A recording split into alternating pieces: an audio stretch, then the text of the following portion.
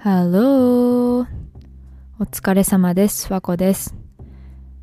今週のエピソード、月水金のエピソードはクリスマスの伝統やその由来について話していきたいと思います。This week's episodes, all three of them, is going to be the sequel of Christmas traditions and the origins of each of them. And today, specifically, I'm going to be talking about the origin and history of Santa Claus.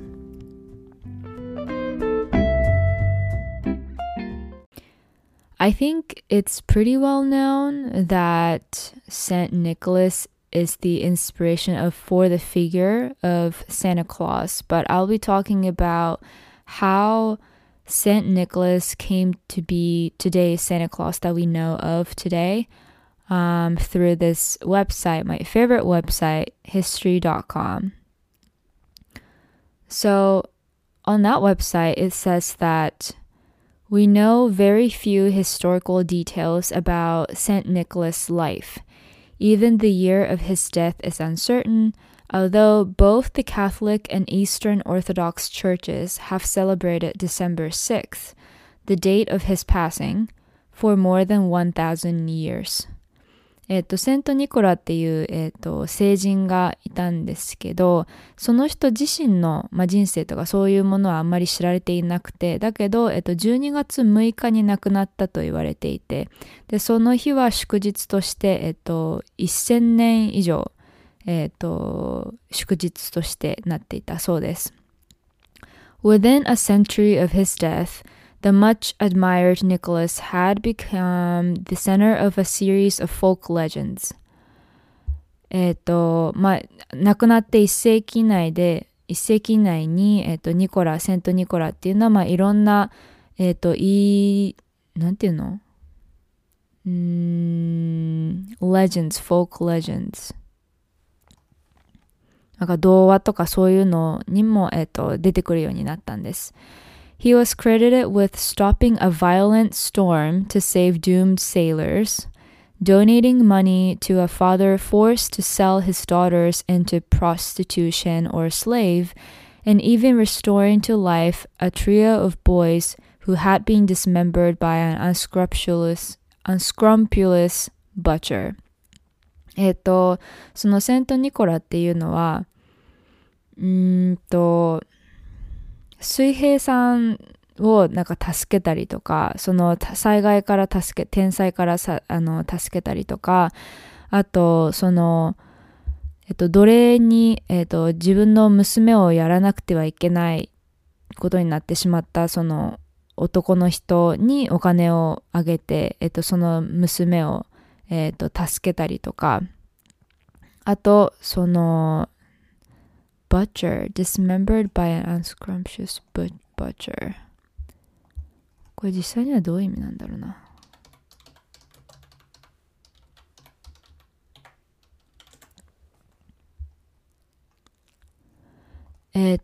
その肉屋さんで働いてたのかな。なんかその3人の男の子の命を救ったりとか、その肉屋さんで、abandoned, dismembered されそうになった、3人の男の子の命を救ったりとか、救ったりとか。Today, Nicholas is considered the patron saint of sailors, children, wolves, and pawnbrokers, among others, as well as the inspiration for the figure of Santa Claus.そのセントニコラ自身がその子供を助けてくれるっていうそういう聖人だったらしいんですね。By the Middle Ages, Nicholas' fame っていうのはなんかこれで何で有名になったかみたいなもんですね。fame って日本語でなんて言うんだろう。名義っていうのかな。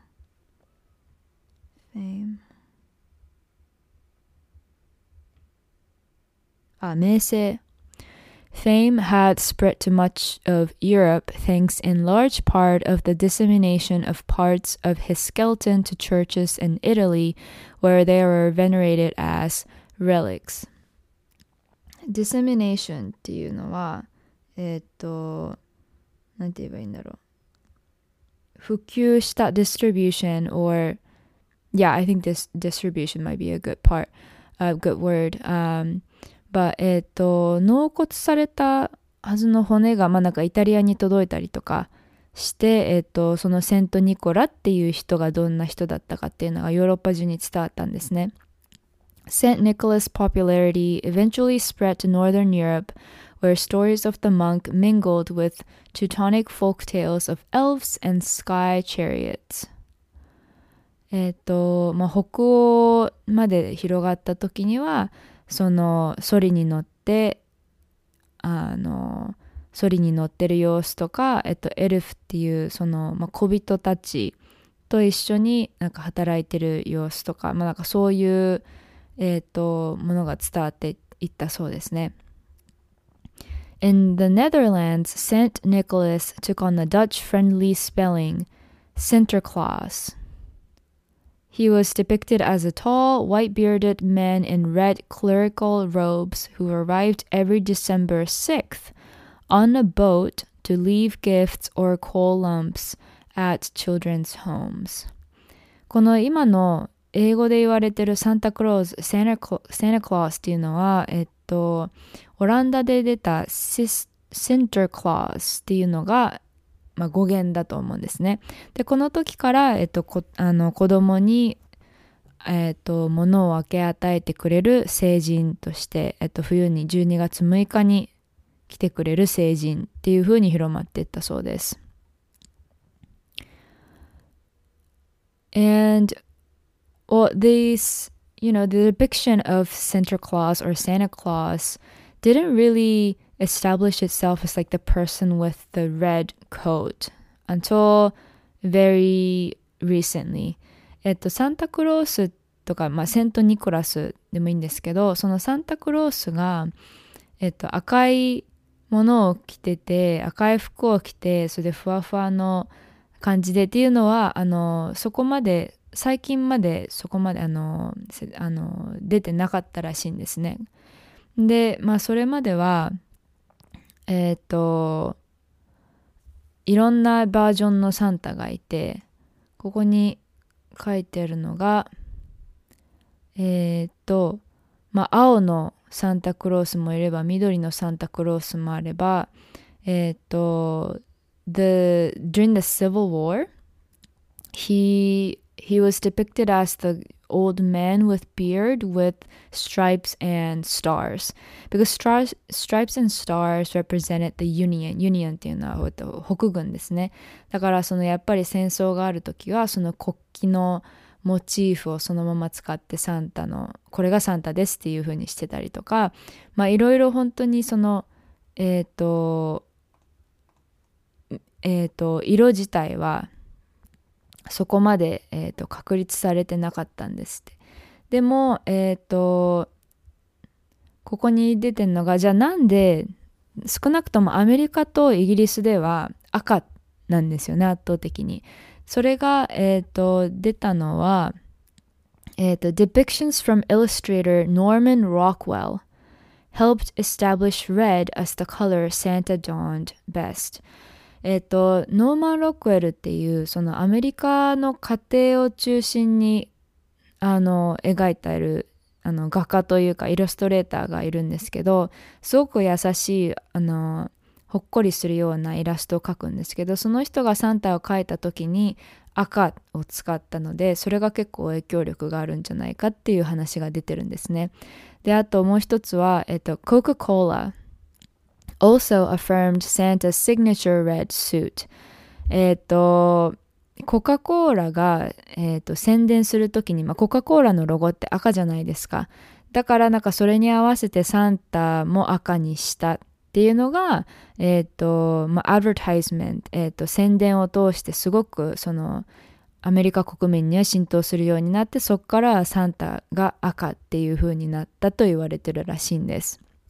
これもなんか何々らしいっていうので、確かなことはわかんないんですけど、そういう話があります。I think it's quite interesting that, in different countries in different times, Santa are pretty depicted as like the very vague figure. The red didn't come in until like the last century, like specifically like in the 1930s. ここには、例えば in 1864, the illustration of someone's poem showed Santa dressed in yellow. And in 1868, an advertisement shows him with a red jacket but a green hat and no pants. パンツ履いてないんだ。パンツ履いてないんだ。そっか、それは、そこが浸透しなくてよかったね。But finally, in 1881, Santa appears entirely dressed in his famous red suit. This image was another from Nast. Nast っていうのは、トーマス・ナストっていう、その南北戦争の時に、サンタを描いたイラストレーターなんですけど、but this uniform wasn't the uniform on all Santas yet. Because in 1902, Santa graced the cover of the Life and Adventures of Santa Claus book dressed in green. 1902年までもう緑とかいろんな色で書かれているのが普通だったらしいんですね。Then Norman Rockwell and Coca-Cola ad kind of affirmed that Santa's signature color is red. So I feel like I didn't expect Coca-Cola to be a part of this Santa Claus origin story, and I'm sure, different tradition of like what Santa Claus, quote unquote Santa Claus would look like, would differ by different countries. So I might take a look into that right now. フランスではペレノエル or パパノエルって言われていて、he wears a long red cloak instead of a red suit, and children leave their shoes by the fireplace hoping that they will be filled with goodies after Mass on Christmas Eve. 24日にもうクリスマス来るんですね、フランスでは。でもそのちょっと一つ面白いのは、サンタってその red suit なんですけど、このフランスでは red coat、もうクロークっていうのかな、もうちょっとその成人っぽい格好してるんですね。And Père Noël, or the Father Noel, also traditionally travels with a not-so-friendly companion called Père Fouettard. なんていうかわかんないな。そのなんかサンタというかセントニコラスの友達というか一緒にトラベル世界を回る人がいて、His other name is the Whipping Father, who spanks any children who have not behaved well throughout the year. だからプレゼントもらえなくなるっていうわけじゃなくて、ちゃんとお仕置きみたいなのをされちゃうんですね、フランスでは。Russia and Ukraine is called Dead Moroz, Father Frost and Snow Maiden.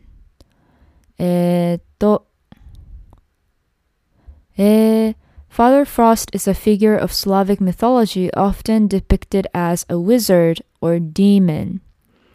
Traditionally, he would punish naughty children by kidnapping them, but this darker part of Dead Moro's personality has softened over the years. 怖い。だけど、そのデッドモロスは、その人以外に、シュネグロシカっていう The Snow Maiden っていう人と一緒に旅するそうです。結構怖いんですね。あとはここはSweden. In Sweden, it's called Tomte. これ、スウェーデン語では絶対そういう風に言わないと思うんですけど、He's traditionally a dwarf-like being with the appearance of a garden gnome. 小人みたいな人で、he guards farmhouses from bad luck. Although he was originally associated with the devil, The legend has in modern times become conflated with Santa Claus. だからちょっと違うセントニコラスっていうわけでもないんだけど、それがサンタクロースと一緒になったみたいな感じなのかな。すいません。私もなんか今録音しながら学んでるというか知ってるので、ちょっと遅く喋るのが遅いかもしれないんですけど。So Norway is the same thing pretty much. It's called, oh my god, I don't want to pronounce it wrong. Julenissen. ダメだな。まあそのノルウェーでも、there's this figure that stemmed from, that is considered a devil, but who also like guards farmhouses. It's considered as a spirit too. あとはそうね。The Netherlands is the Sinterklaas, the OG. Austria, Switzerland, and Germany は、Christkind or Christ Child っていうのが、主流であって、It is a benevolent, usually female gift bringer who leaves presents for good children on Christmas Eve, much like her more famous counterpart, Santa Claus. She makes appearances to Lutheran families in Germany, Austria, Czech Republic, and the Slovakian region, and usually appears wearing a crown and long, curly blonde hair.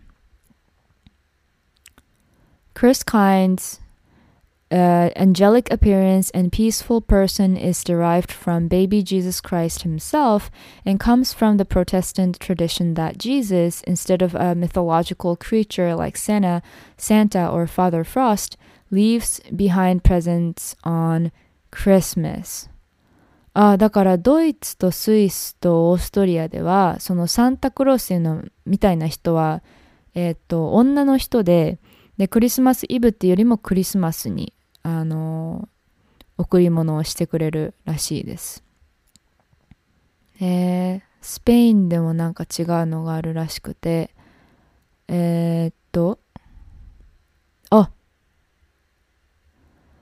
So in Spain, good children are not only visited by one, but three jolly figures who disseminate presents on El Dia de Reyes, the day that the three wise men finally reached baby Jesus on January 6.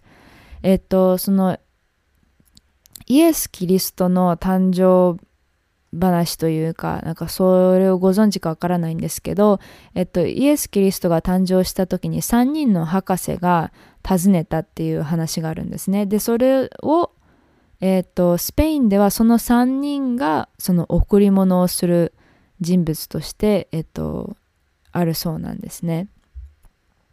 だからサンタクロースとかじゃなくて、メルコー、ガスパー、バルタサー。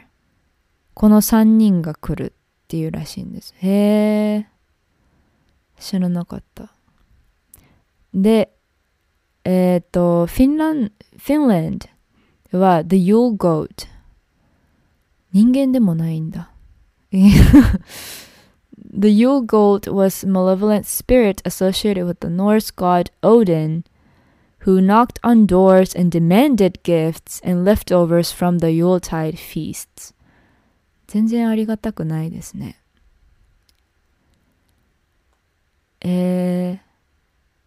So nowadays, the Yule Goat still goes around to each house, but will instead inquire, are there any well-behaved children here, and hand out presents. だからサンタと同じようなことをしてるんですね。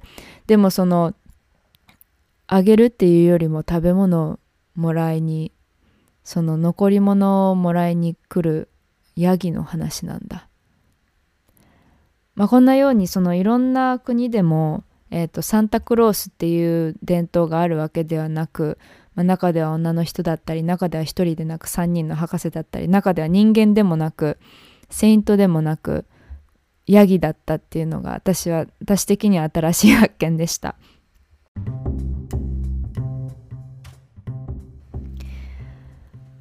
So with that, so that's the wrap of this episode. Hope you enjoyed this one. If not, oh well. The next 2 episodes are going to be another parts of the part 2 and part 3 sequel of the Christmas traditions. I haven't decided what part to focus on yet, but hope you enjoyed. 今日も聞いてくださってありがとうございました。もし、よろしかったら、この Spotify や Apple Podcast の、高評価またはコメントよろしくお願いします。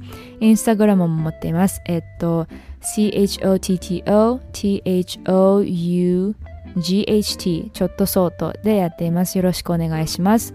それではまた次のエピソードでお会いしましょう。バイバイ。